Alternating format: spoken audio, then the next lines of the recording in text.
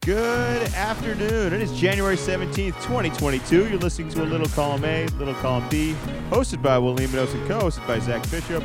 How are you doing today, buddy? What is going on, Will? Happy Martin Luther King Day. This is actually kind of a sneaky, fun sports day. It kind of sneaks up on me every year, and I think it's because it's just been relatively recently that the basketball gods have decided this is a basketball day. NBA jumping all the way in on it. The Celtics were the first game of today. They tipped off at 12:30. Starting, I think it was like around 3. TNT has had games on. There's been other games on during the day. There was actually a really good college basketball game that tipped off at noon. It was Purdue, number 4 Purdue at number 17 Illinois. That went into double overtime. It's not good for work productivity, but it definitely helps me, kind of ease on into a Monday. Were you able to catch any of the basketball today? I watched a little bit of the Celtics game. It's I don't want to tear apart this team. I mean, even when we win, I don't feel good. Like, that's just where we're at this point. There's nothing this team could do for me to feel good about it. There's glaring flaws. There's issues that we're just not addressing, and we're just pushing forward as if maybe trying the same thing over and over again will give us a different result. But it's a win, right? We did win, right? I swear we won. I didn't watch the end of it, but I watched a little bit of the first half and most of the third quarter. It looked like we were kind of handling things a little bit, but I have nothing good to say about the Celtics. We need to make changes. I feel like we're the only team that urgently needs to make changes at this point. I think there's other teams that feel like they need to, but they're really not in the driver's seat and have the assets, I guess, to actually shake up the roster. I feel like we could actually shake up this roster. It's just going to be a really big move. As today was technically an official work day for me, I did not put the Celtics game on. That college game, like I said, it was a really, really big matchup. But it was like it is the middle of a work day, and once it was under 30 seconds, then I watched, went to overtime, so I had to keep an eye on it. But the Celtics game definitely was no, that will not be on during work hours. That doesn't cross over that that line. Just on, I can't get that upset at work during work hours, and it's getting more and more of why am I getting upset? This is should be expected. But yes, we did get the win today, so I almost went in expecting to lose just because it's a team we were supposed to beat handily. And there's just been so many bad losses this year. It just seemed like these are when you have to be on the edge the most for we're going to win by 20. You don't even worry about this game. See, you set me up perfectly there. You said we. Like, we're on the team. Like, we're rooting for it. It's a fair assessment. I feel like some people judge us for that feeling of attaching ourselves as if we actually make a difference, because we really don't. But it's an important thing to our lives, and based after the first round of the playoffs kind of coming to a close, we got one more game tonight. We'll talk about that later. But it's a hard day for I will say, as Patriot fans, and it's probably even a harder day for those people as Dallas fans, as well as the other franchises that are somehow managed to get into the playoffs and then just had a very, very poor showing. An interesting opening round of, I suppose, nothing really surprising, just not exciting. I guess the Dallas game is a little bit more exciting, but as a Patriots fan, let's just kind of get through this while we can. We are essentially dominated offensively with a perfect offensive game where they score a touchdown on every single possession, meaning our defense didn't stop them for a punt, didn't stop them once on a third down, didn't stop them once for a field goal, didn't stop them once for a turnover, didn't stop them at all. Like, not once. It's arguably the worst you could ever do. What's the bright spot here? The bright spot's Mac's a rookie, right? We should be able to do this. But the thing is, I feel like we pointed Mac as our weak link the whole year. And who was the weak link and the reason we lost this game? It was the defense, was it not? It is definitely a tricky one because it's the day after, the weekend after, and it's just like, man, we had a shot. We've beat Buffalo before. It was a goofy set of circumstances, but it was going to be really cold, so the elements were going to play a factor again. But I mean, it wasn't. I should say it's not that long ago, but it was at the beginning of this year. A month in, we were already talking about you were talking about tanking. I was trying to keep the ship afloat as much as possible. So I think if we had talked to ourselves then and said, "Hey, we are going to make the playoffs," I think we would have signed up for that. But just disappointed how much of a dismantling it was. We've been very lucky. We've had so much success in the playoffs that I didn't feel like I had to make it appointment viewing just on the, we win all the time. So yeah, we'll probably pull this out. That's what we do. But they scored on the first drive. And like you said, they scored on every drive. So pretty quickly we're down 14-0 and just realized there's nothing there. And then, after the game, it comes out, they had the perfect game, all sorts of stats of, I think it was a 24-point halftime deficit is the most in a playoff under Belichick. It might have been I don't know if that was the biggest deficit or the biggest deficit in the game that Belichick's ever had. Just a whole bunch of Belichick stats that were just not good. So one of those that the game never had hope. At any point, it was just an absolute blowout. Just nothing you can do. Nothing went right. I don't know, whatever the plan was, whatever we were trying to do, none of it worked. None of it worked. Throw out everything from that game because whatever we tried wasn't working. So whatever goes into next year, we got to go with a different approach, a different strategy to beat this team, because the thing is, this Buffalo team's not going away. Josh Allen looks fantastic. He's set for arguably another 10 years safely, somewhat conservatively. However, I think there's an accurate chance that we're going to be game planning around Josh Allen for another decade, more or less. So it's concerning. I felt like this team was closer, but now I'm starting to feel like maybe we were closer to that Philly team or that Pittsburgh team that just truly didn't even deserve to be in the playoffs. We were just properly coached and able to kind of maneuver our way through the regular season against some teams that weren't as prepared or perhaps had more injuries, more COVID issues. Like it was a fluky year, and I don't know whether to buy into the success of our season or the really, really disappointing end result of it. Like what's the real Patriot team? Is it last night or is it a couple weeks ago when we not only beat this team but we beat a couple other good teams? I think we have to be positive that. Pretty confident that we have a quarterback for the future. You got to be careful with that because he had some good games and he had some terrible games, but he's a rookie. That's to be expected. And next year it's just going to be tough to try to kind of temper some expectations because improvement and quarterback play, really just sports in general, it's rarely is it linear. So when he has a couple of games where he struggles next year, don't immediately panic, don't immediately throw everything out.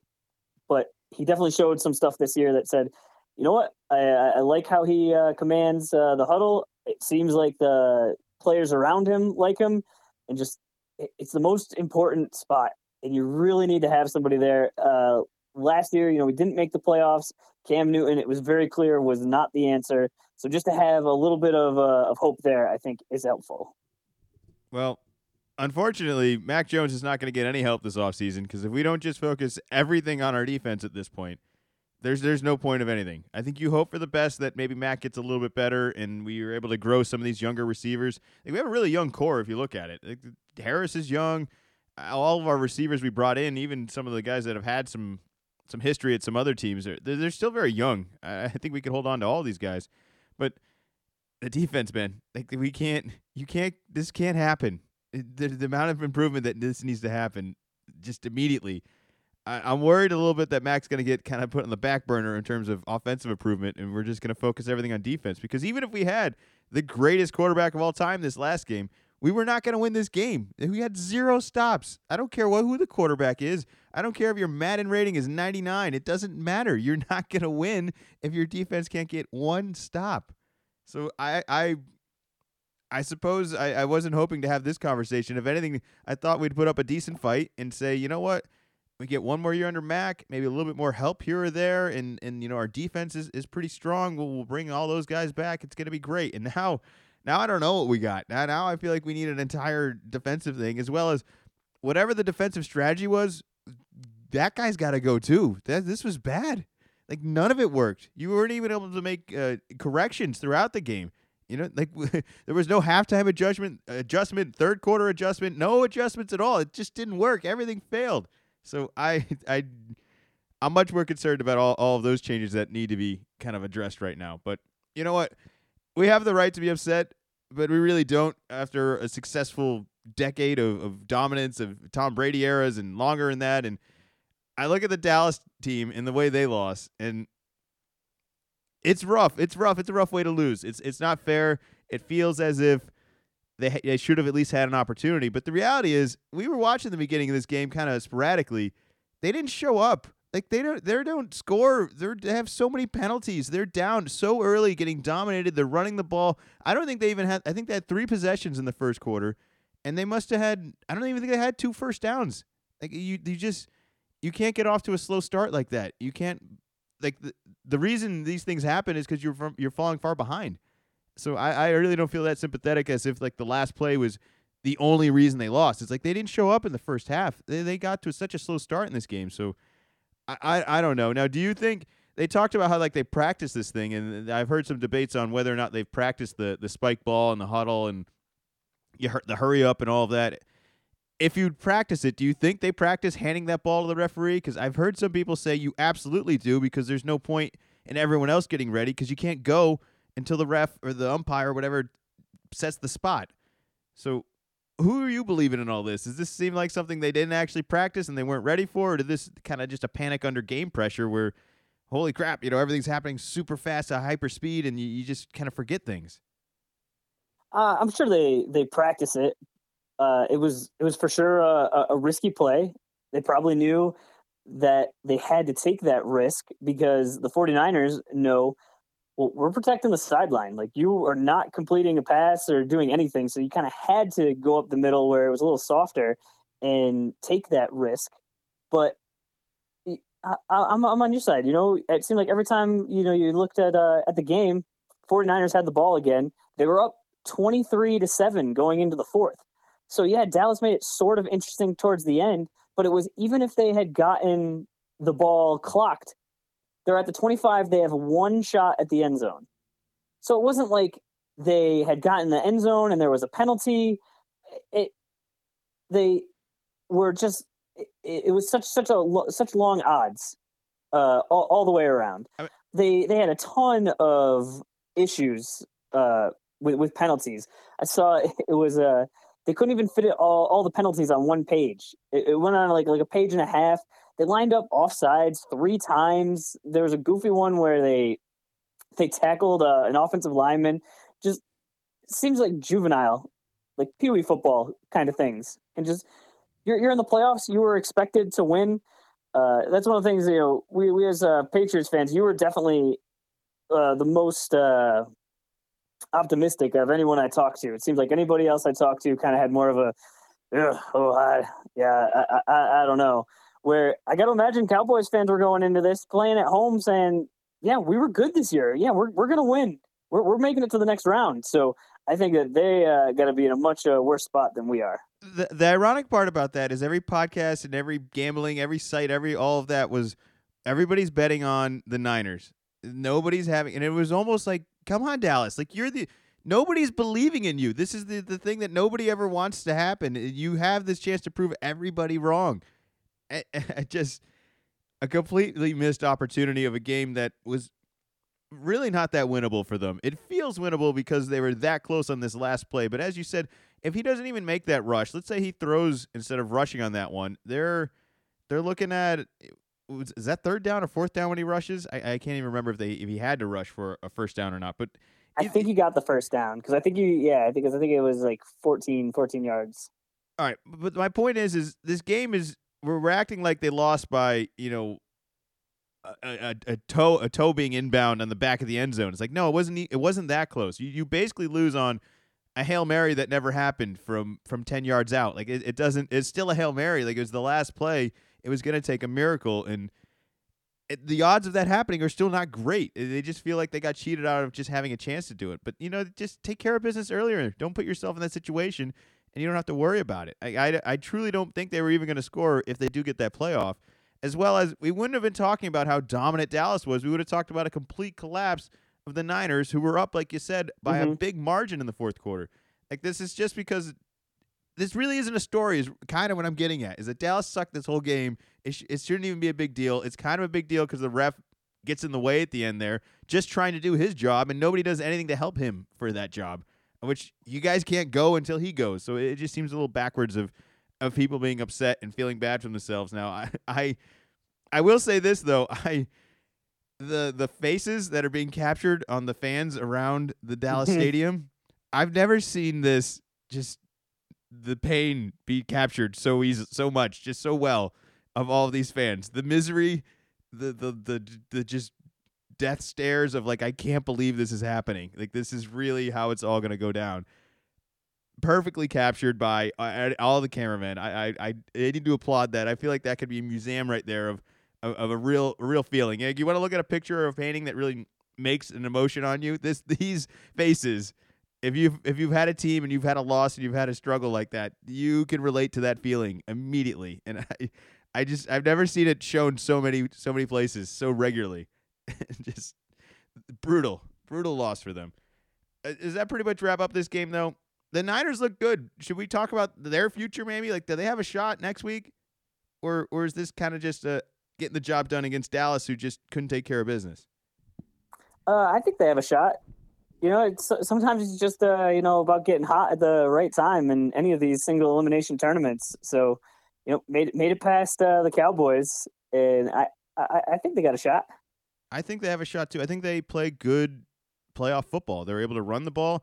They have a lot more offensive playmakers than I think anyone was kind of willing to give them credit, thinking Jimmy's going to hold them back a little bit, and he might. But as long as you get the ball into the hands of some of these guys, just job done. Like, let Kittle go do his own thing. Let Ayuk and Debo, all these guys, let them just go to work. Get them the ball and do that. Now, the loss on defense, I think Bosa's probably he's not playing next week. I'd be shocked by that, and I think that's going to be a huge loss. But these guys have been on this defense have been in and out, I feel like, for the past 2-3 years, and that's their strength and their weakness. So we'll see who ends up showing up next week. But I think offensively, that's good playoff football. I think they'll be able to run the ball if they can control the possession like they did this game. You got a shot to win if you can control the possession. The other team can't do anything if you constantly have the ball. So I will give them a shot. Maybe not a great shot, but it's a chance. Let's see. And that's all you need. Let's see, other teams that played this weekend. I really don't know how much of a chance we were expecting Philly to have. I actually was kind of happy that Tom was able to kind of take care of business and wrap that up. I was not watching that game, nor was I going to have the time to watch that game. I was glad that I didn't really miss too much there. It's essentially a blowout of basically a shutout for as far as I know. Like, this game was, I think, 31-0, something crazy like that. And going into the fourth. So Tom looks good. Gronk gets a touchdown. I'm still not entirely sold on Tampa being what we thought they were at the beginning of the year. I still feel like there's some weakness in there, but as long as Tom's alive, like, doesn't it just feel like they got a chance? Like, it doesn't matter. None of it matters. I've seen this guy win games he shouldn't have won time in and time again, and this just seemed like him taking care of business. Like, this is what a playoff team does. They show up, no messing around. We're going up early. We're going up big. We're shutting them out. We're scoring points. This is the playoffs. So I give them that. I think they got that going for them. Are you fearful of Tampa at all, or do you think they kind of have some glaring weaknesses here? They've had the skill position players that have gotten hurt, but I agree with you. It's like, you got Tom Brady back there. There are still weapons. He's still dangerous. So if it's a one-score game and there are 2 minutes left and you're giving the ball back to Tom Brady, you're in trouble. You're in real trouble. So you got to make sure that you really have them out of the game. And they were not messing around with the Eagles. It was like I hadn't even noticed the game had started, and by the time I looked at my phone, they'd already scored a touchdown. It's just like, nope, we're not even messing around.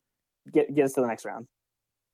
Kansas City looks dominant. I feel like they're the clear-cut favorite. Then again, I don't know what you were expecting of a challenge to really be put up against them in that first round here. So not a whole lot to touch on there. I mean, they're doing what I think everyone is fearful of them always doing. They have a high-powered offense. The defense seems stronger than anyone's anticipating, but we'll see once they come up against a little bit stronger of an opponent, I guess. I mean, a lot of these teams that made the playoffs, I feel like it should be a fun one next week. Chiefs versus the Bills. They both put up a bunch of points, and that could be a real shootout, like a real fun game. Well, my favorite thing about that is that we're actually going to get a game with two good quarterbacks in it. When I look at all these matchups, it's what are the games where we're going to actually get two quarterbacks in it? Like, is that the only one? Like, what do you think? I mean, Rodgers and Garoppolo. I mean, maybe. Who else is left? Like, this is it. This is your Super Bowl right here, if you ask me. It's Josh Allen versus Mahomes. This is the two quarterbacks, the two best quarterbacks left, if you ask me. So I think that'll be a great matchup. Hopefully we get the offensive showdown we want, because I don't know if we're going to get it in any of the other matchups. We do have one more matchup tonight, and I think is going to be a decent matchup. We've talked about how the coaching relationship between the Cardinals and Rams is pretty personal, and the bragging rights of the offseason are beyond more valuable than anything else they have on this game. They do not want to lose to one another. It's wrapping up. We got a Monday Night Football playoff game. I think you mentioned that last week being the first time we've done that ever, or at least in a really long time. Who you got tonight? What are you anticipating? We've got the Cardinals at the Rams. My money is on the Cardinals, but really I would just like a competitive game. None of the games this weekend were really competitive. Like Dallas made it interesting down the stretch, but the majority of that game was like not competitive. Patriots game for sure wasn't competitive. Like we were just talking about, the Bucs Eagles game was not competitive. Chiefs game was not competitive. I guess the closest one is the Bengals Raiders, but that never really felt that competitive. That felt like a week 18 something game back and too. forth, just something where it's just some excitement. The Bengals game felt like a week 18 or week 19 game. That was like, is this even really the playoffs? Like, this is the preliminary round of the NCCA March Madness tournament. It's not even, at that point nobody's picking these teams. At that point, this is the first game of the playoffs, so it's just like it's an appetizer. It's like, oh, okay, all right, getting our feet wet a little bit. Like this game wasn't great. The other ones will be better. And it's like, no, they were not. Yeah, well, I think everybody knows, or at least that's good. One of those teams had to win. It was going to be that only win of the playoffs for either of those teams. That was like, it's it. That's it. There's nothing else is happening. It's over. Just I'm crossing them out. I don't think they're going to have much of a chance the next round here, but I could be wrong. I feel like there's different stages or strengths to these teams. Like the hierarchy, they're on that lower one. They're not quite on that level, but maybe they'll prove me wrong. But I actually am going to go with the Rams tonight. You're going with the Cardinals. I don't really have a whole lot of reasons to dislike the Cardinals. I just feel like the Rams, the names on that roster are going to come up big for a big game here. And I think that's going to – I think McVay's just gonna have some tricks up his sleeve that are going to just come out of nowhere. I don't know what it's going to be. You make a good argument. I mean, Matt Stafford, ton of success in the playoffs. So, that makes a lot of sense. I think they're going to ironically run the ball a lot tonight, and it's going to catch everyone off guard when Stafford has 10 passes and they win. It's like, holy shit, what a great game. Anytime you can give it to the Patriots, fourth string running back, that's probably a good idea. Sonny Michel. Yeah, you're making a lot of good points here, Will. Yeah, Super Bowl champions, Sonny Michel. When was the last time we won without him? We never won anything without him, huh? Maybe we should bring him back. What are you talking about? We won lots of Super Bowls without Sonny Michel. Yeah, but we won a big one because of Sonny Michel. I will never forget that. You seem to have forgotten that very quickly of recent. But yeah, I'm taking the Rams. I feel like the Rams and the Cardinals in Arizona, I don't know if I trust their consistency. They've had moments where I think they look fantastic and moments where they don't look great. And not that the Rams haven't had those ups and downs, but I think the peaks of both these teams, the Rams have a little bit more consistency and I think a little bit more higher of a peak. And in all honesty, the Cardinals definitely started off well and have definitely been kind of sputtering to the finish here. So I would really like a competitive game. I would love for Kyler Murray to be going crazy doing things that no one else in the world could do because he's fully capable of that. But that's a tough ask for a playoffs, and especially when the other team can essentially game manage that, and they're going in knowing that they have to focus on that. I just feel like when you have enough time to really study this up and kind of prepare for it, I think it's a little bit easier to slow down. But we'll see. I don't know what the results will be. We'll definitely talk about that next week. But I'll take the Rams. You got the Cardinals. That's kind of a good note to keep going forward here. This wasn't the only playoff that was going on. We had the college football playoff wrap up last week as well, of which I can't believe it, but Alabama didn't win. What? I thought, is that allowed? Are we sure? I thought we just write them in every week, every year. The Alabama wins, right? Isn't that how it's supposed to go? Not just got beat; they got beat by a walk-on. Is that really how we're gonna sell this? You really want to tell the storyline like that? Like, I mean, it is a pretty cool story of the guy was a walk-on, then he was off the roster, then he got back on the roster. It's definitely like a redemption story of having stupid loyalty to the wrong school, I suppose. But it worked out, right? I guess that's the way it goes. He threw some just absolute daggers. You know what? I already, when you wrote down this topic and sent it to me today, I'd already forgotten about the game entirely. And the only real memory I have of it is the Alabama receiver getting injured, and just kind of everyone on the Alabama sidelines face just going white of like, this isn't good. That's terrible. This guy's supposed to be big draft stock up here, as well as just like when a big player like that goes down, it's hard to snap out of it in game, and especially in this critical of a game where you have enough pressure on you as is. To have something like that happen, you can really throw off your game. Now, I'm not saying they would have won with him there. I just felt like that was not the momentum change that Alabama needed, nor were they ready for of that kind of, I don't know, unexpected tragedy. It really was. It was brutal. It's bad. I'm not sure. Well, remember too, they had a wide receiver go down in the semifinal game as well. Yeah, that's right. Yeah, that is right. The week before. So when it happened again in this game, just very unfortunate on you're losing a weapon to make this, as a competitive and like having the best players out there as possible, as well as, this guy, hopefully this doesn't impact his draft stock too much, but it's like life-changing money, and he's got a long road to go just on recovery and rehab. I think it's one of those things that we just generally think about of, oh yeah, well, he's got a rehab and he'll get in there, but just like the mental toll it takes on you. It's one thing to be working out and, you're excited. It's another thing to like, I have to do these things that eventually will help me get back on the field. But for right now, it's like, that's months away before I can do any of the fun stuff. I have to do all of the work, and you're not with your team, you're by yourself, and it's got to be a real mental hurdle to get over. It's college football. I still don't really care about it. I suppose the playoff worked, though. We were able to take down Alabama, and another powerhouse won instead. So I guess that, yeah, go Georgia, go Bulldogs. I'm sure. I'm sure it's a real underdog story here. It's just, I guess that's my disappointment of this college football is it never feels like the underdog wins, and maybe it's not supposed to. Maybe why would you want the underdog to win? I don't know, because it's college, it's amateur. I thought they weren't supposed to be professionals. Shouldn't still the best team win?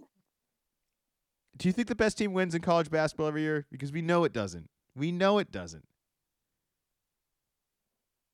Not every year, but I think you don't really get very many upsets, like true upsets. I mean, all right, the top 4 teams aren't there every year. I think that's fair to say. The Final Four is never the best 4 teams. I think that's more of my point right now. But you're not getting. I'm not saying like you're not getting. A mid-major is not winning the championship. No, but I feel like they do have a chance in college basketball to at least get there, versus in college football, they just don't have a chance. Or even if they do get there, they really don't have a chance. They're competing with too small. They're not competing with the same strength. There's no way. It's pure talent. It's not like you can overcome coaching and develop this talent like that. It's just size, it's speed, it's depth. The depth of all these other schools too. I mean, we talked about them losing the receivers. That sucks. But if they lost just about in any other position, I guarantee there's like 12 other guys ready to step up that every other school wishes they had. I think that's another disadvantage of it. Where in basketball, you can kind of put together a depth. The depth is definitely a disadvantage, but I just feel like you don't ever have that same parity in the teams. But I don't know. That's more my beef of college basketball or college football. But speaking of college basketball, let's just talk about it right now. Gonzaga is now number 1 again. I don't know if that means we got it right earlier in the year, or if we're getting it right now, or if we were wrong the whole time. I mean, it's kind of weird when these teams just bounce back and forth, and it's like a survival Jenga game here of like, oh no, are we one block away, or are we going down? Like, what's happening here? Like, is this good news or bad news for, I suppose, your Duke basketball season? Well, I think I don't think it's bad for me as a Duke fan, because we beat Gonzaga earlier this year. So that them being back at number 1, just kind of in our back pocket, is like, well, we beat the number 1 team in the country. So if we could beat the number 1 team in the country, we could beat anybody. They've started their conference play in a conference that is supposed to be there. That's the West Coast Conference. It's supposed to be more competitive this year, but they've won every game by pretty much like 30 something points, putting up 117 points, 110 points, and 115 points. So there's a good chance they could just have that number 1 the rest of the year. They went regular season wire to wire almost the whole season last year, until Baylor upset them in the championship game. So this is not an unusual position for them to be in. Their next, I'm going to say, close possible game is not until February 5th, where they'll be playing at BYU, but they just beat BYU at home, like I said, by 30 something points. So I don't know if I would necessarily lock that in. Well, I don't really have anything else to talk about for college basketball. Is there any other things you want to get to? Is there somebody we should be watching? Any games coming up this week? Is it? It was kind of just want to put it out there. Just I'm always trying to get a little bit of college basketball in there as we get closer to March Madness. So it's not just, we just talk about it just before the tournament. Just along the way, there was more on the upsets that happened. Baylor, who was previously undefeated, for the first time in AP poll history, lost 2 home games as the number 1 team. UCLA was upset, and USC, who was previously unbeaten, lost twice. So just more the upsets that happened. Don't know if you could put it all on this, but I don't know if it's all of the Pac-12 or the more of the California schools, but USC and UCLA, no fans at the games right now. So to me, when I was watching the game, it's definitely noticeable. Even more so than last year with COVID, where the NBA, there were no fans at the beginning of the year. It was just when there were no fans anywhere, it was just okay. But now where it's just a couple places have no fans, it's just immediately like, well, where is everybody? What's happening here? So hopefully, once again, COVID is coming up, and we can just kind of get over that hurdle. But it can't be great that you play at home with no fans, and then you go on the road and you're going against rival fans. Yeah, we got to actually see some basketball this weekend. Some high school basketball, some good high school basketball. We sure did. And the premier high school basketball. I don't know if we need that many adjectives to really describe it. It's still high school basketball, but yes, it was of high school basketball, better high school basketball. I'll say that. But you talked about the fans. It was a real crowd in there for some of these. I'd say the most impressive thing I would see is just how good the players were, how smart the teams were. There were certainly a couple bonehead moments here or there where it's like, yes, they're in high school, they're teenagers, they don't know better or anything, or they just aren't seeing like the whole court or the whole vision of it. It's just not kind of above their head or whatever. But the talent level was great. I really thought there was some good basketball, some good ball movement, some really good shooting, a bunch of dunking, a bunch of above the rim stuff.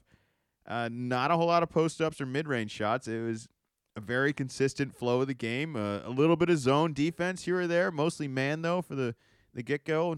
Not as much pressing as I thought I'd see for a high school team. I thought we'd kind of have the who's Huggy? Huggy they always have the ball pressure on the whole. Coach Huggins, West Virginia. West Virginia. I thought we'd see more of that because I feel like in high school you can really pressure weaker ball handlers into making mistakes and capitalizing off of that. I don't know if that is more of a respect out of the other teams and the overall high stakes of the competition that nobody really wanted to do that. Because if you know how to beat it, it's kind of easy to beat. But if you're in high school, like I said, I feel like you can get that pressure onto people and make them make those mistakes without them really even figuring it out. So I was more impressed by like I said, the style of play and kind of the consistency overall. I mean, some of the above the rim of these guys and just the size of them, man. But talk about some of the recruits we saw. Like where are some of these guys playing? So just to fill everybody else in on what the heck Will is talking about, we went to the Hoop Hall Classic, which is in Springfield, Massachusetts. They base it off of there's kind of connection with the Hall of Fame, but it is pretty much the premier team, high school basketball teams in the country, coming from all over.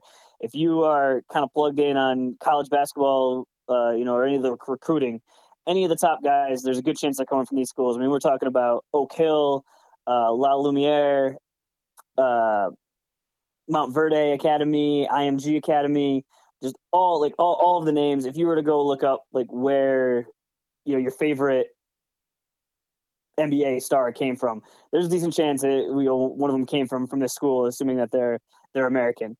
But it's a really cool slate of games that they do, where this is like a ton of basketball. It starts on Thursday at 4 p.m. and goes all days, like right through today. There were 5 games today, but what's cool is that they start off the beginning ones on Thursday and Friday, which are a little less of interest to people early on. Is they have some girls games, as well as they have some local teams play. So those ones aren't on ESPN like the later ones are, but still very cool. I was excited to see some Duke recruits, as well as at least one possible Duke recruit that Mark Mitchell, he hasn't made his decision yet. But yesterday we were able to see Derek Lively, who is the number one recruit in the country right now. He very much didn't play like it, unfortunately. I missed out on being able to see Filipowski. He played today, and he had 28 points, 10 rebounds, 5 blocks. So definitely would have liked to see that. But I'm not sure I've ever been in a situation where I've thought there's been too much basketball. But I think I might have done too much basketball this weekend.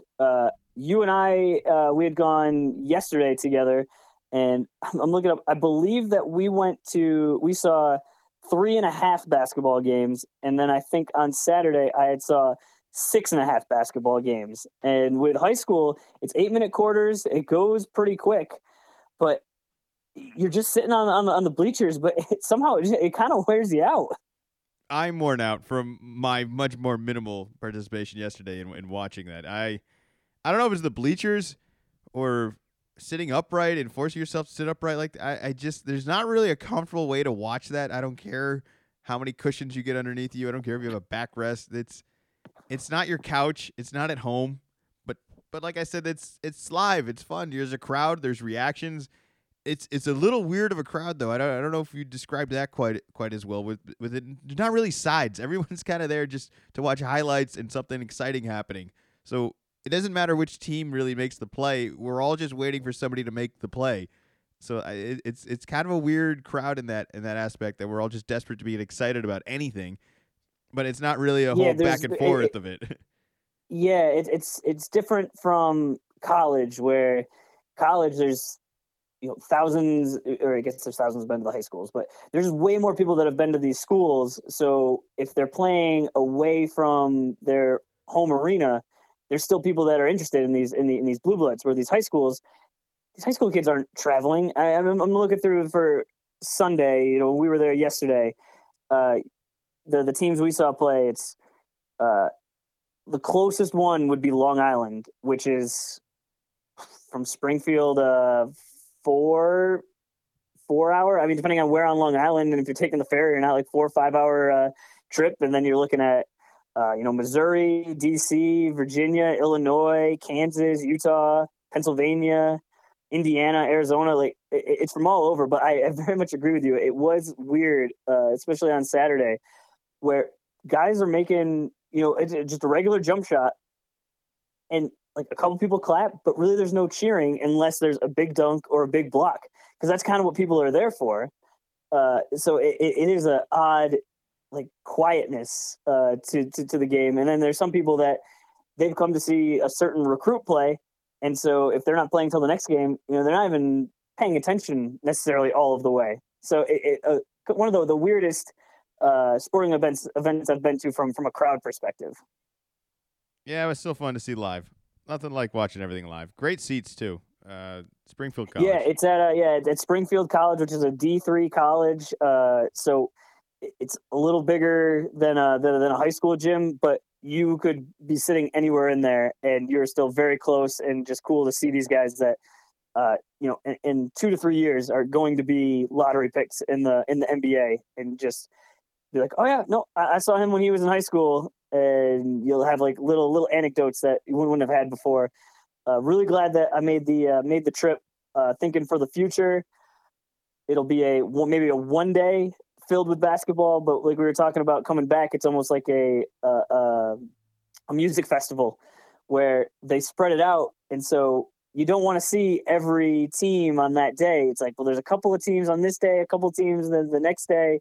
So that's kind of how they get you. But it's definitely a lot of basketball. You have to prepare accordingly. You are sitting on bleachers. It sounds like we're super old men on this, but I mean, on Saturday we got there at 11:30 noon, and we didn't leave until after 10 o'clock. So it was legitimate over a day's work of sitting on these bleachers watching basketball. I think I lost my voice a little bit just from, if it was one game worth of ooze is fine, but 10 hours worth, it's just it started to get to me a little bit.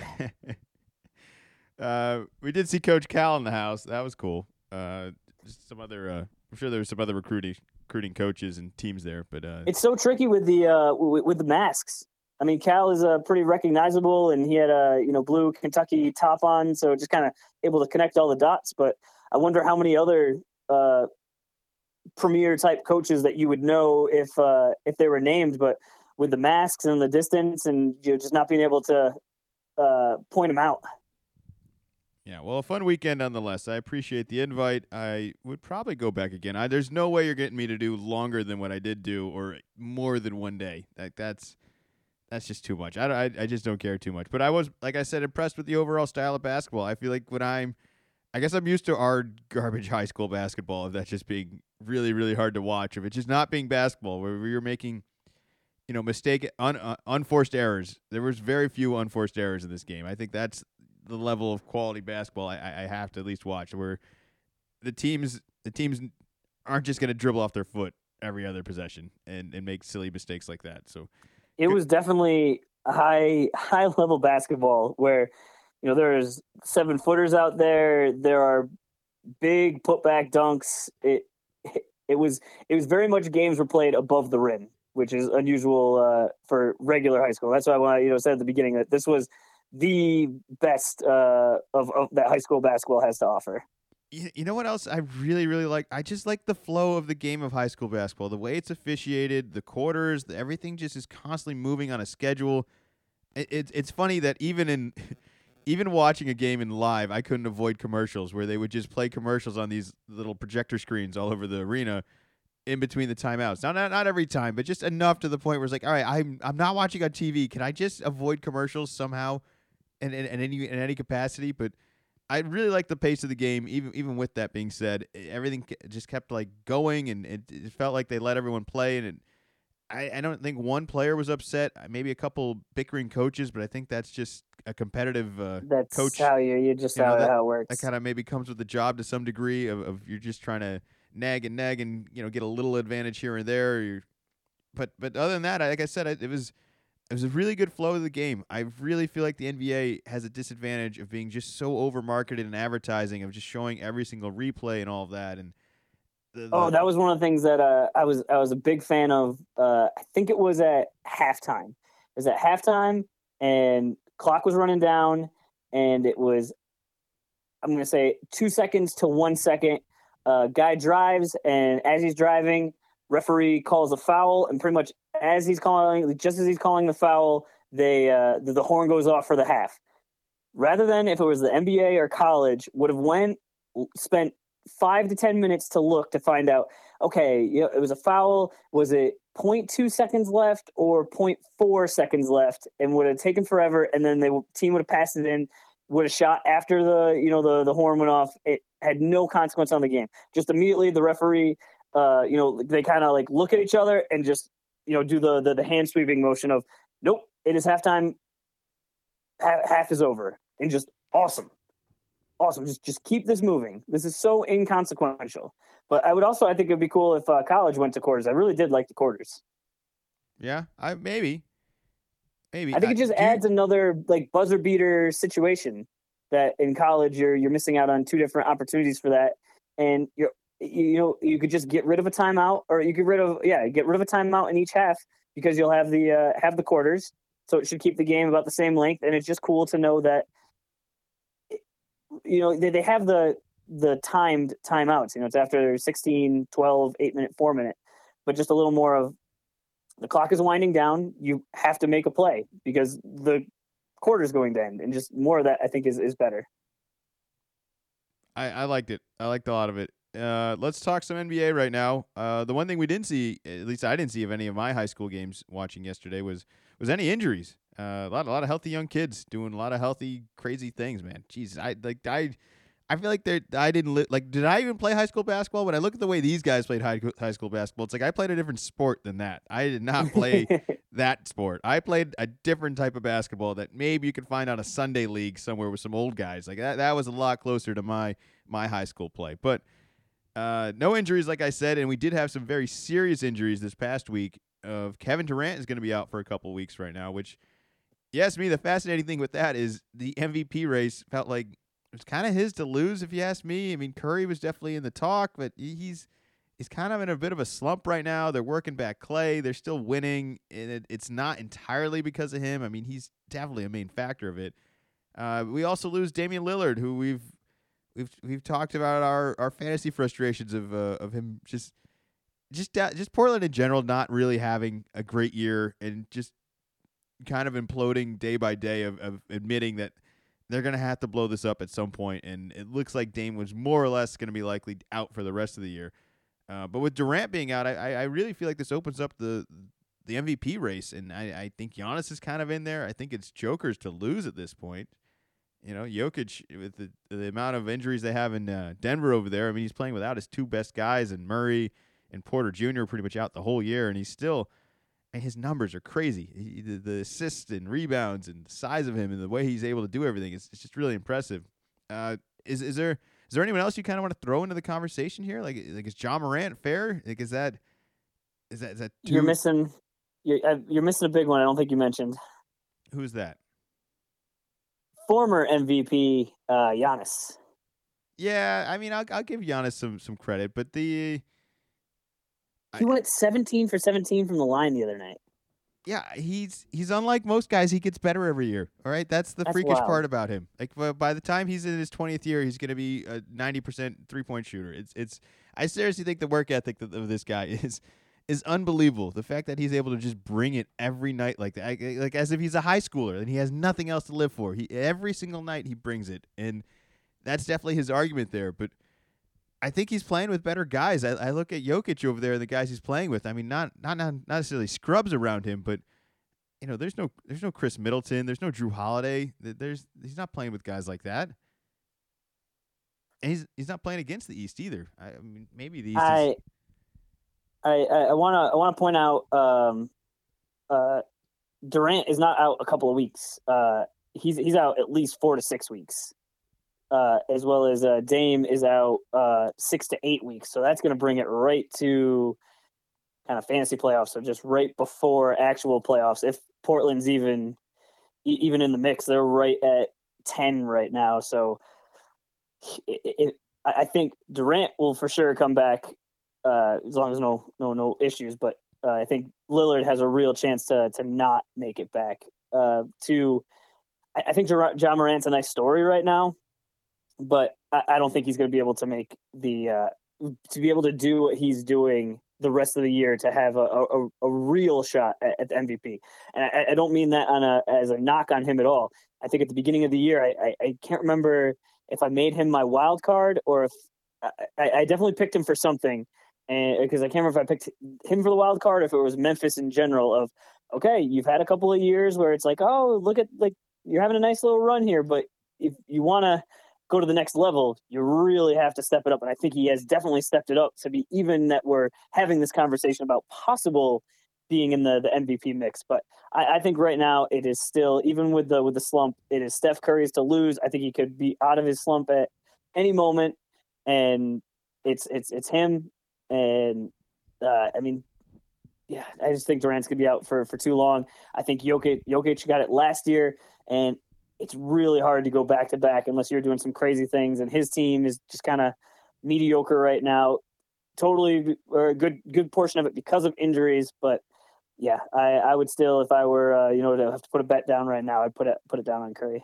Now, the one thing that isn't being talked about, and maybe should be talked about a little bit more, is what are the Brooklyn Nets going to do without Kevin Durant? I mean, we just said this guy might have been the MVP of the league if he finishes out the year without this injury here. He's clearly been dominating and just scoring so effortlessly. And they just brought back Kyrie Irving, and he's on a weird schedule now with the games he can and cannot play and the practices he can and cannot participate in. And just the amount of COVID consistently going through all this. I mean, is James Harden finally going to wake up right now? Like, is this what it's going to take? Like, do we just need to increase James Harden's usage to wake up James Harden? Like, is he going to be awakened from all this?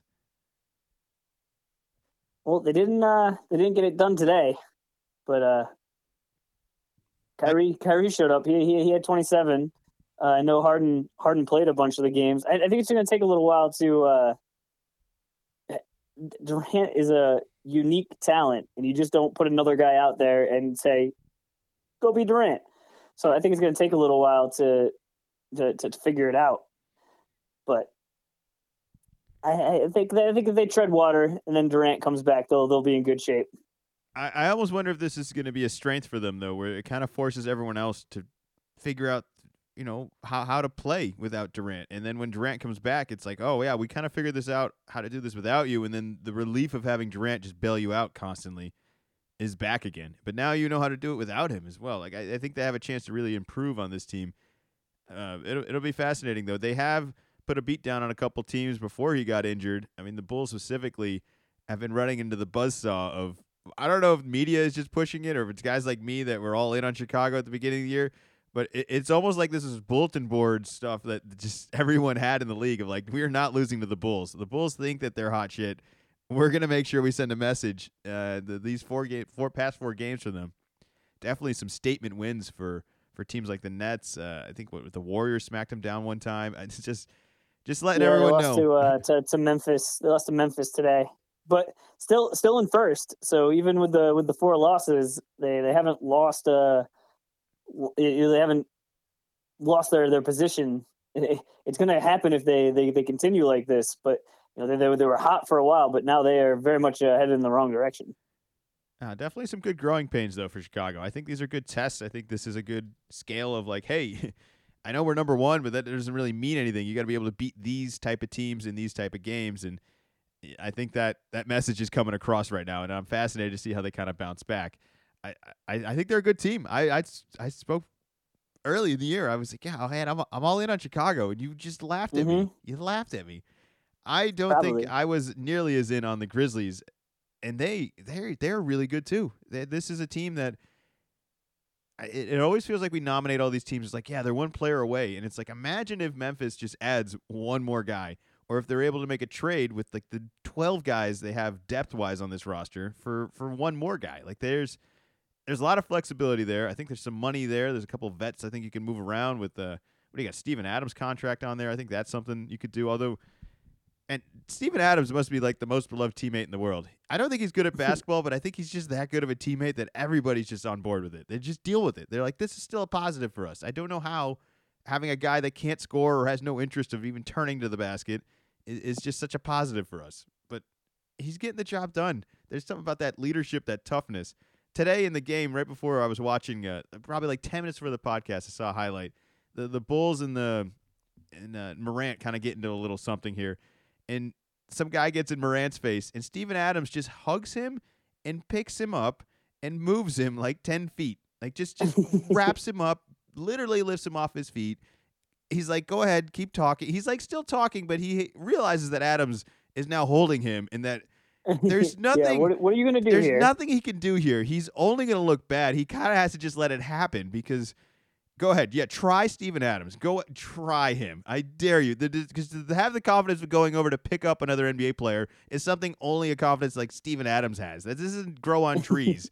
So I still think that there's some heart on this team. That grit and grind is very real in Memphis, and there's a lot to be excited about for them. I'm very fascinated on what their next move was, and it almost feels like, and it reminds me very closely of where the Celtics were a couple years ago, where it's like you have all this young talent, all of this depth. You've got Terry Rozier, Isaiah Thomas, Jason Tatum, Jaylen Brown, Kelly Olynyk, like all of these picks, Marcus Smart, and I look at where we kept it all, and we didn't make the right moves, or maybe we did make the right moves, and just the execution wasn't necessarily our fault of this, the injuries and some of the trading drama and some players leaving. I'm fascinated to see how Memphis handles it because it feels like we were in a similar driver's seat, and now I look years later, and it's not even that we made wrong mistakes. It's that it just didn't work. So I'm curious to see what Memphis does going forward, and I don't know what it's going to be. I mean, what do you think it's going to be? Do you think they're going to ride it out with this team, or do you think this is we try to make a move for I don't know who the Anthony Davis equivalent is of today's, but I assume there's somebody out there like that. I don't know if Memphis really wants to make a move right now. Yeah, so they just do what the Celtics did. Just push forward. This is our team. We'll get better every year. We try to keep everyone under contract that we can. The ones we can't, we let go, and we just continue to build. I mean, they got a bunch of young guys, and it just seems like they all really like each other. They we're on an 11-game win streak before they got tripped up by the Mavericks, and they just beat the Bulls today. So just maybe just like a little blip. So I don't know if you're 30 and 15, it's like when something's working, do you really want to make a move that could like you said, like, oh, maybe get rid of Steven Adams? It's like everybody likes Steven Adams, and Steven Adams has his role and knows his role. Well, why are you going to bring in somebody else that could just mess it up? I get it. You don't regret any of the Celtics' lack of moves? Like, you're happy with where we ended up and where we're at right now? Like, we're still not even in a bad position. We're just not nearly as optimistic as we were years ago. It seems like it can go either way. Like, we could have made moves and we could be in the same spot just with different players. Well, I look at the success we did have in the years that we could have had more success. It's like there's a year where Kyrie gets hurt and Hayward goes down like the first day. Like that's a terrible year. That's if that doesn't happen, who knows what happens? The East felt kind of open that year, and we just could have had it. We got to a Game 7 of the Eastern Conference Finals. Look, we did a lot of things right. All right, Memphis is doing a lot of things right too. I'm just saying. Yeah. The party can end quickly if you don't prepare properly. That's all I'm saying. But doesn't that happen to pretty much every team? Yeah, no, but it's hard to get to where they're at right now to even have the chance to know that the party's going on or not going on. A lot of teams don't even get to here. You're at the point right now where there's a crossroads of really deciding what future you want to have, and that's exciting. That's a great place to be. I don't know how it's gonna play out. It's not easy. It's not easy to, heavy as the crown, man. Right? I think you're just going to drive yourself crazy if you have some success and you're immediately thinking, well, in 3 years, what's going to happen? It's like, well, how about we just have fun right now where we're really good and we're having a great time and we're beating teams down.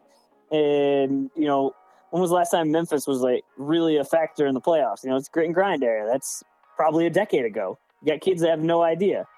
Oh, one of the things we should mention, talk about Memphis, when Memphis was playing the Warriors, Ja Morant gets an and one layup towards the end of the game, pretty much to seal it. And then in the crowd are two kids, got to be like, between like 8 and 10 years old, wearing definitely Warriors jersey. That's probably Steph Curry jerseys. And they're looking for Ja to dap him up. And he doesn't stare him down. I kind of heard that a little bit, but he kind of like looks at him and just moves on because like you're wearing the wrong jersey. And then they had a deal the next day.